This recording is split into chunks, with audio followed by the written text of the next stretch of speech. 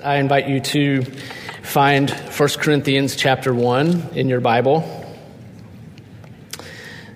This is the New Testament book, 1 Corinthians chapter 1.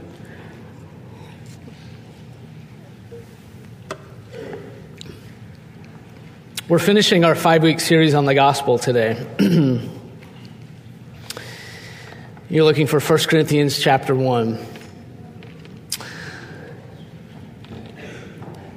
Finishing our series on the gospel today. Next Sunday, you'll have the privilege of hearing from Pastor Tyler Magnuson. We'll be bringing the word next Sunday, the 12th. And the following Sunday after that, you'll have the privilege of hearing from Herb Bloomquist. That's the 19th. Herb will be with us, the longtime director of Camp Chaminade.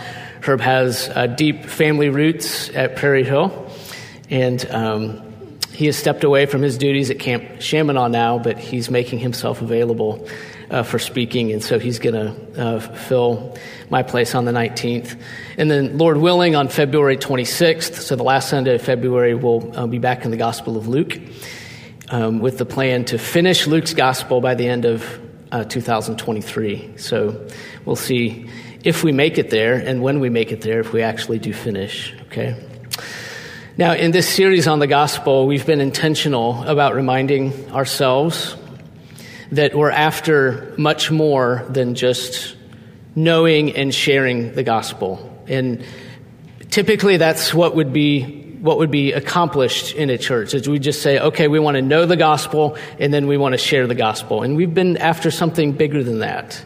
We've been after a whole gospel takeover of our lives. Not a compartmentalized gospel where we just think about it sometimes and it's part of our lives, but a whole gospel takeover. And so we have spent weeks talking about ideas like loving the gospel. And we've talked about ideas like living out the gospel. And now finally we make it to this last idea, which is tell the gospel.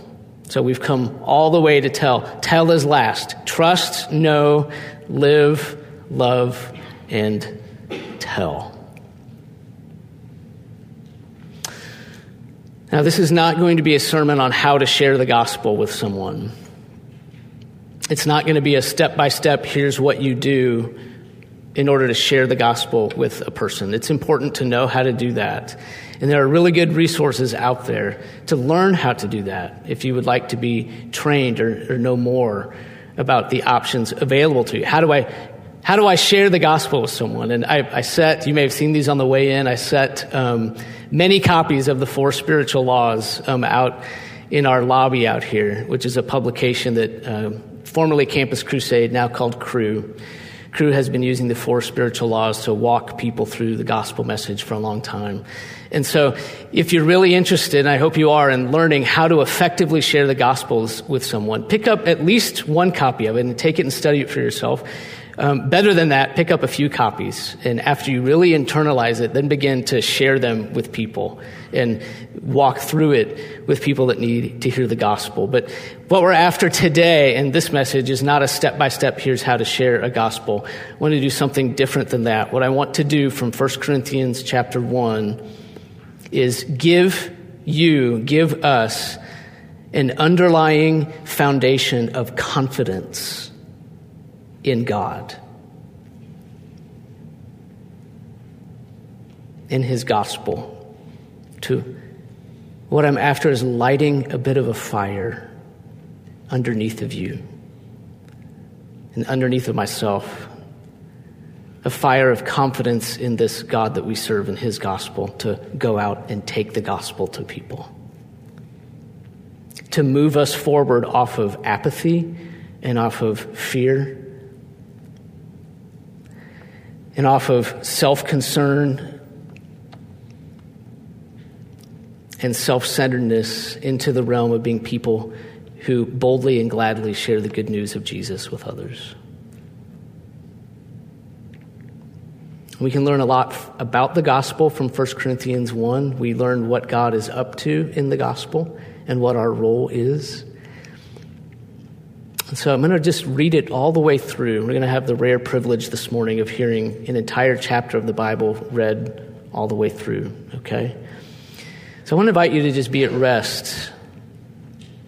We're not going to stand today for the extended reading. I just want you to rest and take in the Word and really listen to what Paul is writing about the gospel,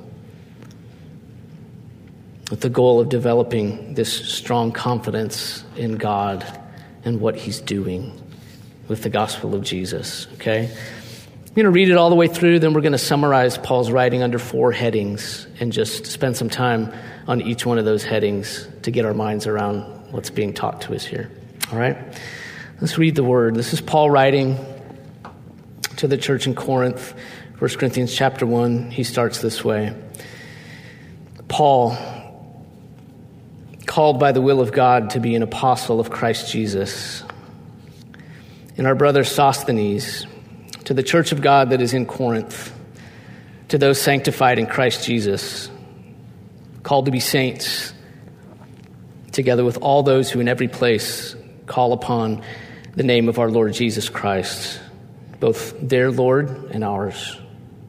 Grace and peace to you from God our Father and the Lord Jesus Christ. I give thanks to my God always for you because of the grace of God that was given you in Christ Jesus, that in every way you were enriched in him in all speech and all knowledge, even as the testimony about Christ was confirmed among you, so that you are not lacking in any spiritual gift as you wait for the revealing of our Lord Jesus Christ, who will sustain you to the end, guiltless in the day of our Lord Jesus Christ. God is faithful, by whom you were called into the fellowship of his Son, Jesus Christ our Lord. I appeal to you, brothers, by the name of our Lord Jesus Christ, that all of you agree, and that there be no divisions among you, but that you be united in the same mind and the same judgment. For it has been reported to me by Chloe's people that there is quarreling among you, my brothers. What I mean is that each one of you says, I follow Paul, or I follow Apollos, or I follow Cephas, or I follow Christ. Is Christ divided? Was Paul crucified for you? Or were you baptized in the name of Paul? I thank God that I baptized none of you except Crispus and Gaius, so that no one may say that you were baptized in my name. I did baptize also the household of Stephanas. Beyond that, I do not know whether I baptized anyone else. For Christ did not send me to baptize, but to preach the gospel, and not with words of eloquent wisdom, lest the cross of Christ be emptied of its power. For the word of the cross is folly to those who are perishing, but to us who are being saved, it is the power of God. For it is written, I will destroy the wisdom of the wise, and the discernment of the discerning I will thwart. Where is the one who is wise? Where is the scribe? Where is the debater of this age? Has not God made foolish the wisdom of the world? For since in the wisdom of God the world did not know God through wisdom, it pleased God through the folly of what we preach to save those who believe. For Jews demand signs and Greeks seek wisdom, but we preach Christ crucified, a stumbling block to Jews and folly to Gentiles. But to those who are called, both Jews and Greeks, Christ the power of God and the wisdom of God. For the foolishness of God is wiser than men, and the weakness of God is stronger than men. For consider your calling, brothers. Not many of you were wise according to worldly standards. Not many were powerful. Not many were of noble birth. But God chose what is foolish in the world to shame the wise. God chose what is weak in the world to shame the strong. God chose what is low and despised in the world, even things that are not, to bring to nothing things that are, so that no human being might boast in the presence of God. And because of him, you are in Christ Jesus, who became to us wisdom from God, righteousness and sanctification and redemption, so that as it is written, let the one who boasts, boast in the Lord. Let's pray. Father, we rejoice in the gospel that Christ has been put to death for sins. We pray now you would grow in us an overwhelming confidence in you and your wisdom for our own sake and for the sake of those that we live among. And we ask in Jesus' name, amen. The gospel, according to 1 Corinthians 1, is a foolish message entrusted to a fallible people by a faithful God to save a fallen world.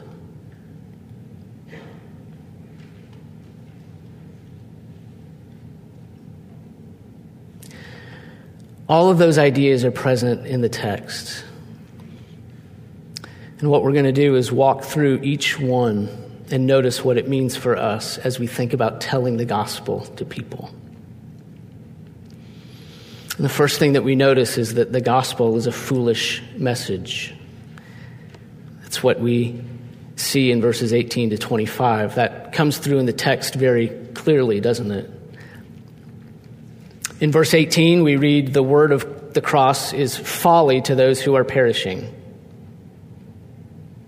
Also, verse 21, "Through the folly of what we preach." Also, verse 23, "Christ crucified, a stumbling block to Jews and folly to the Gentiles." Also, verse 25, "The foolishness of God is wiser than men." The gospel message is that Jesus Christ, Son of God, that's verse 9, right? Son of God, God in the flesh, has come to the planet, has been crucified for sinners. Verse 23. Jesus Christ, Son of God, has been crucified for sinners. That's the gospel. And the necessary response to be taken by people is to repent and believe. There is mercy for those who repent and believe in him, and there is hell and eternal suffering for those who do not. That's the message. That's what Paul calls in verse 18, the word of the cross. And that's what he admits is foolishness to those who are perishing. It's foolish. It's folly. It's laughable. How could it be? God became flesh, this person that's walking around that looks like everyone else. Jesus is actually God. And he died for sins, and that if I'm going to be saved, I have to believe in him, and not only me, but everyone else of every other religion on the planet has to believe in only him. And if they do, their future is wonderful. And if they don't, they have the worst imaginable future waiting for them. How could that be?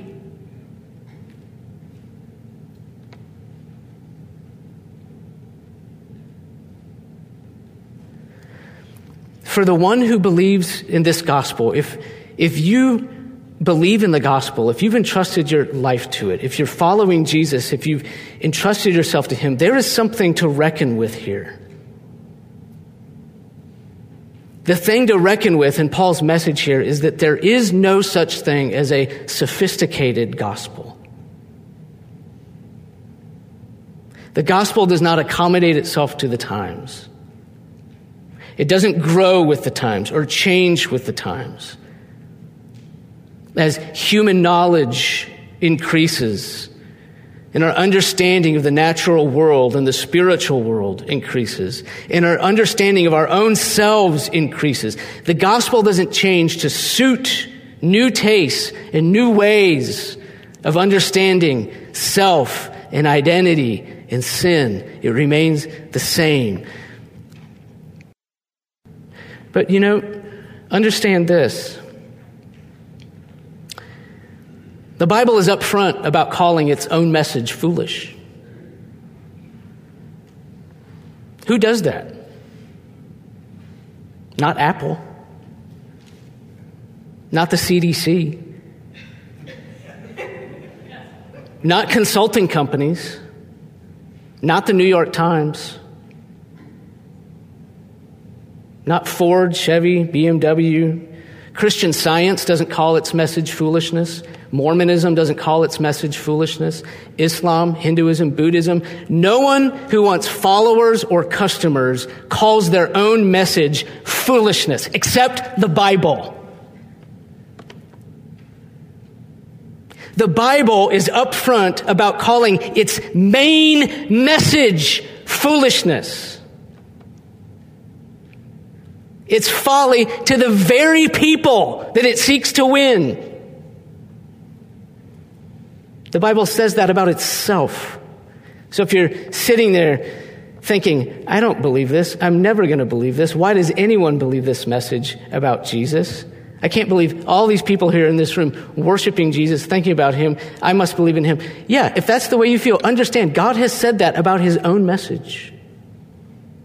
It's not as though we Christians are taking this message to the world that we think is really, really wise, and this is great wisdom, and that the world has heard it and considered it foolish. God has labeled it that himself first.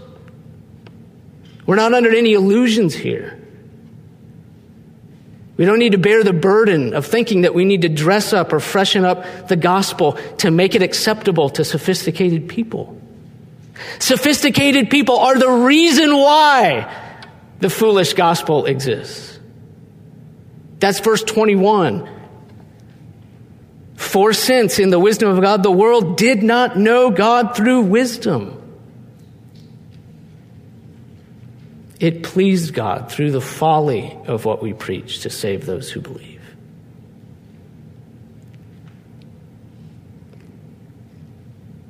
There's lots of intelligent and really well-educated, thoughtful, discerning people listening right now. And many of you do not believe this gospel. And you may be clinging to the thought that one day you will discover that the Christian message can be reconciled with human wisdom to be acceptable in your circles. And that gospel is not coming. God has, by his own admission, set himself in the message of Christ crucified. And that's the only place to seek God. You must seek him there. You must set down your own picture of what wisdom looks like and seek the wisdom of God, which is given to us in Proverbs 9. The fear of the Lord is the beginning of wisdom.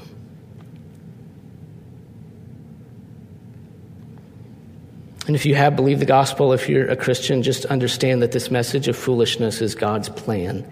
It's his plan to rebuke a world that thought it could be wiser than God. And the thing to be ashamed about, Christian, the thing to be ashamed about is not the foolishness of the message that you speak. The thing to be ashamed about is that we actually thought that we could be wiser than God.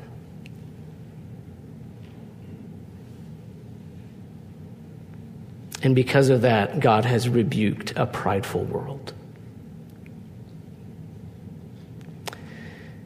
The first thing we see is that the gospel is a foolish message. The second thing that we see is that it's been entrusted to a fallible people. Fallible just means a people prone to mess up and not do the right thing. People prone to sin. That's verses 10 through 17. One reason that people might give for not believing the gospel of Jesus, one reason they might give for not believing it is, hey, just look at the church. What a disaster. Look at that. Look at all the divisions. Look at the lack of love. Look at the hypocrisy.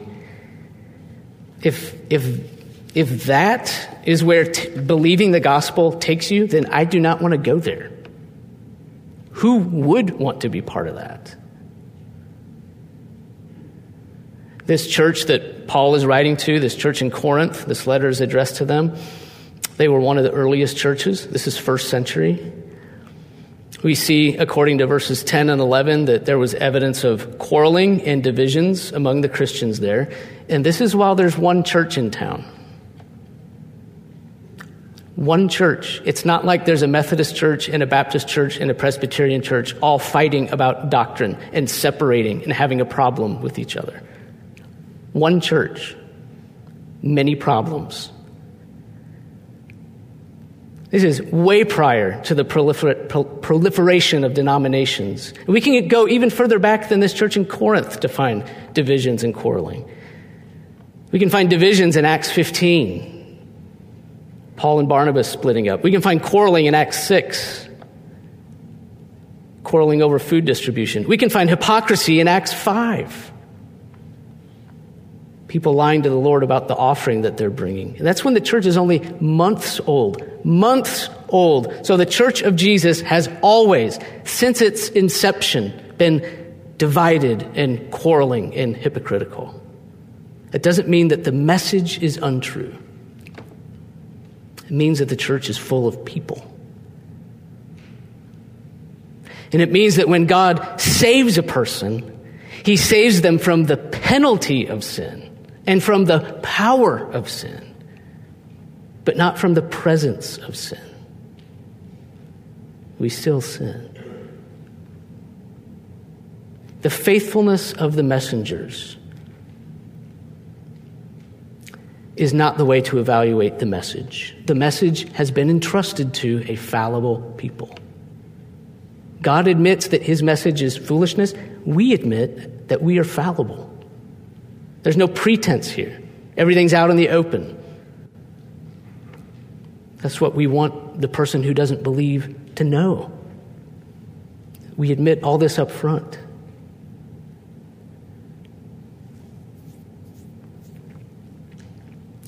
There's something here for the believer to know too. There's something for the church to know. And I would invite you to look at verse 10. Paul makes an appeal to a quarreling, divided church. He doesn't just admit that, hey, this is the way things are in church. It's always going to be this way. There's no use trying to do anything about it.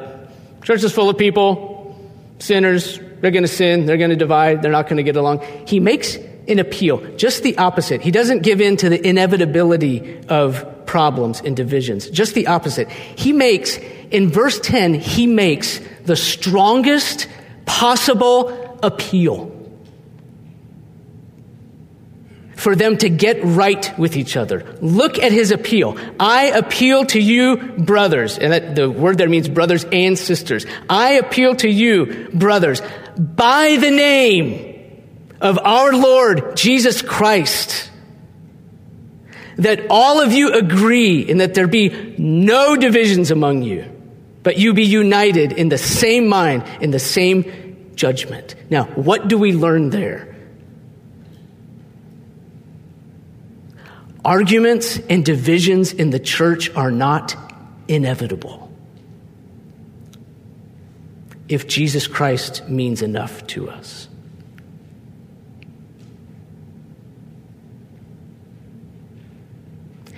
If being appealed to by the name of our Lord Jesus Christ means enough, if that name means enough to you, if that name carries enough weight with you, if his name is important to you, if there's any affection for this person, if Lord and Jesus and Christ carry weight with you, if that means anything at all to you, you will lay yourself in the dust before your brothers and sisters and get right with them. You will see that there are no divisions in the church on your account.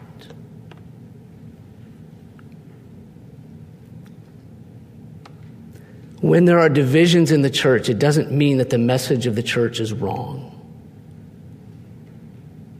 It doesn't mean that the gospel is untrue. It means that the name of Jesus doesn't carry enough weight with the people of the church. It means that people would rather get their own way than honor the name of Jesus. And I encourage you, Christian, I do more than that. I exhort you. On the basis of this scripture, I make the strongest possible appeal that you stamp this verse on your life in a body of believers, that Paul appeals to us by the name of the Lord Jesus Christ, that we all agree and that there be no divisions among us. It doesn't mean there won't be disagreements, but it means that when there are disagreements, they don't turn into grudges that become rifts, that over time become separations. It means that there will be quick reconciliation and forgiveness asked for and forgiveness granted. The gospel's been entrusted to fallible people. It's a foolish message. It's entrusted to fallible people by a faithful God. That's the third thing that we notice. This is verses 1 through 9. This is the beginning of his letter. The gospel message of Christ is a foolish message entrusted to a fallible people by a faithful God. This is verse 9. God is faithful, by whom you were called. If you do not believe the gospel, you will look at all of this that we're talking about and see disaster and foolishness all over the place. You'll see this foolish message. What? Jesus was God. He was crucified for my sins. He rose from the dead. Everyone must believe in him. Really? You'll see a fallible people. And you'll say, what? Why would I ever want to be part of a group like that? A group that eats its own. In a group where power is abused all over the place. What would make a person ever walk into a group like that? Who would want to come into a group like that? Think about walking into this church in Corinth, okay? Think about living back then in Corinth and walking into this group and seeing in a room like this, 4 groups, each in their own corner. Here, the Paul group is over here. I follow Paul. I follow Apollos. They're over here. I follow Cephas. That group's over there. They're following Peter. And this group over here thinks that they're all way out of bounds, and they say, you are an embarrassment. I just follow Christ. I'm a Christ person.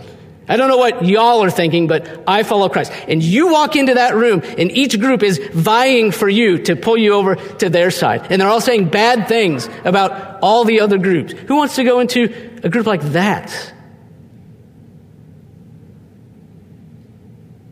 So you combine this foolish message with this fallible people. Where is the upside in all of this? Where is the goodness? Well, it's right here in verse 9. Behind it all, there is this faithful God. God is faithful. One of the important things that we learn in this chapter is that God deliberately chose this message and this people. We know the message is foolishness to you. We know that we as a people are unattractive and prone to divisions and quarreling. But let me present to you an angle that you may not have considered. When you trust the gospel, you are placing your trust squarely and only on this faithful God. You're not trusting in your own wisdom. You're not trusting in the winsomeness of other people or the attractiveness of a group of people. To trust in the gospel, to believe it, is to trust only this faithful God. There's nothing else to win you. Nothing in the message that seemed wise. Nothing in the people that won you over. Only this faithful God who chose this course of action so that all the weight of integrity and all the glory may rest on him and him alone.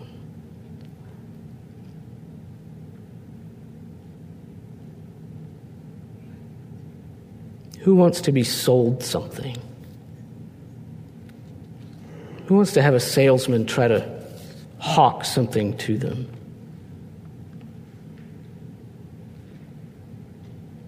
We preach Christ crucified unsellable, utter foolishness. And we preach not from attractiveness, but fallibility and culpability. We simply call people to trust in God, in His wisdom and His gospel.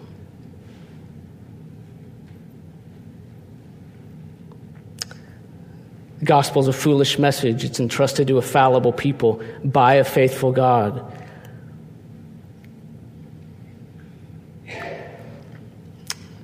To save a fallen world. We see that in verse 18 and verses 21 to 24. We learn in this text that God's purpose in having this gospel proclaimed is to save people. This is verse 21. Again, since the world did not know God through wisdom, it pleased God through the folly of what we preach to save those who believe. The gospel is the means by which God saves people. Saves them from what? Saves them from the just punishment of their sin. Which is what? Eternal suffering, body and soul, in hell.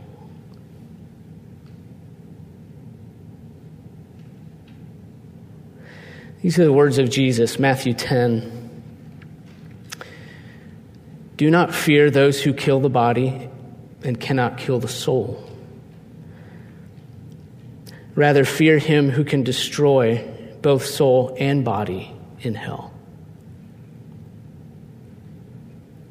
And from this word of Christ, we have reason to believe that eternal punishment is experienced in both soul and body. Physical and spiritual. And from this eternal just punishment, people are saved by believing in the life, death, and resurrection of Jesus. Do you believe this?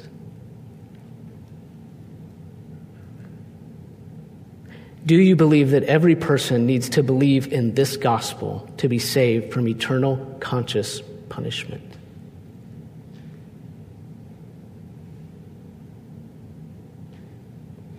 We're talking about telling the gospel today. Another word we could use for that is evangelism.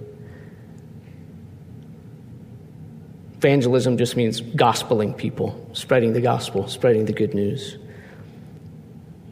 You know, the first question to ask when you're thinking about evangelism, the first question to ask is not, do I believe that this other person will believe the gospel? Do I believe that the person I'm about to speak to will believe the gospel? That's a good question. That's not the first question to ask. The first question to ask is, do I believe this gospel?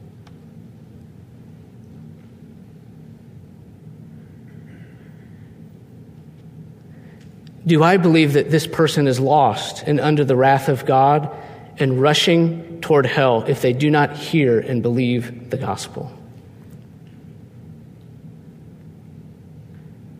Do I believe that hell is an experience of punishment in both soul and body? Do I believe what Jesus said?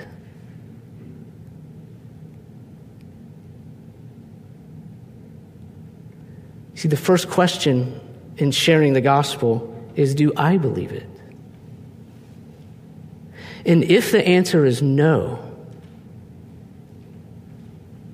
then Christ has died for nothing.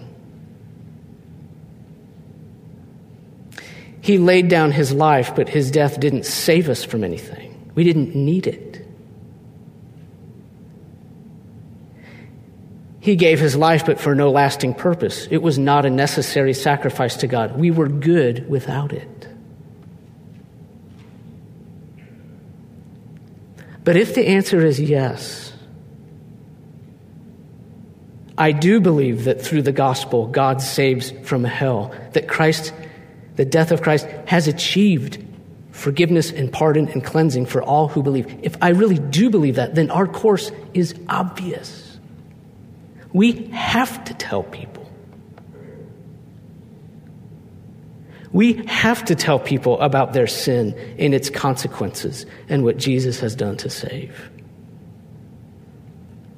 We must tell them, and the results are in God's hands, just as we are. The first question is, do I believe the gospel? Wrestle it out and decide.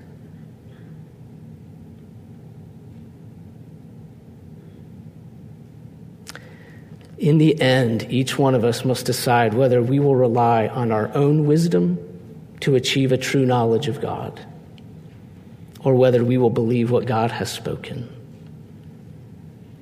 And the message of 1 Corinthians 1 is that the first path, relying on our own wisdom, has been tried. And since we didn't know God this way, but turned to worshiping his creation,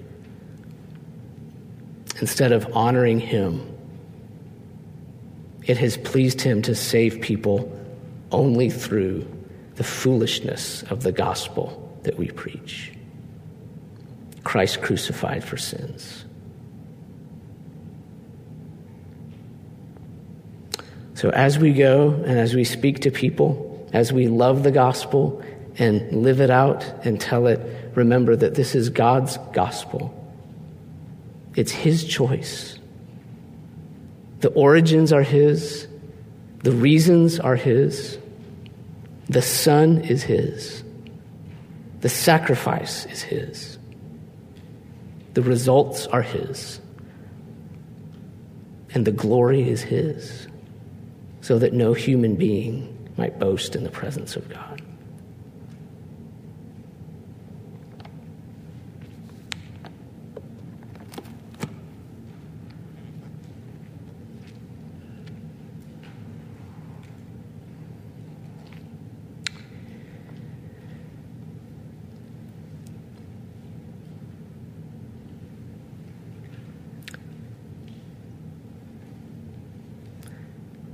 Father, we pray that you would confirm the truth of the word to our hearts by the power of the Holy Spirit.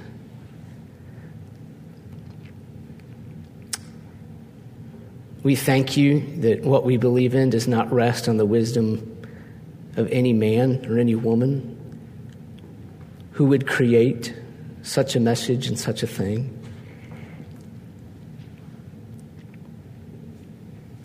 We understand that you have been pleased to rebuke us because we thought we could be wise. And we have seen where that so-called wisdom has led us, this downward spiral of sin and self-centeredness. And so we have received this beautiful gospel from you, that you call us back by your grace through Christ crucified for our sins. Have paid the entire price yourself so that all the glory rests with you. And so today we say thank you and pray for a fire to be lit for the glory of Jesus Christ, that our confidence would be squarely on you. You would give us a faithful testimony for all the days you've appointed for us. And we thank you in Jesus' name. Amen.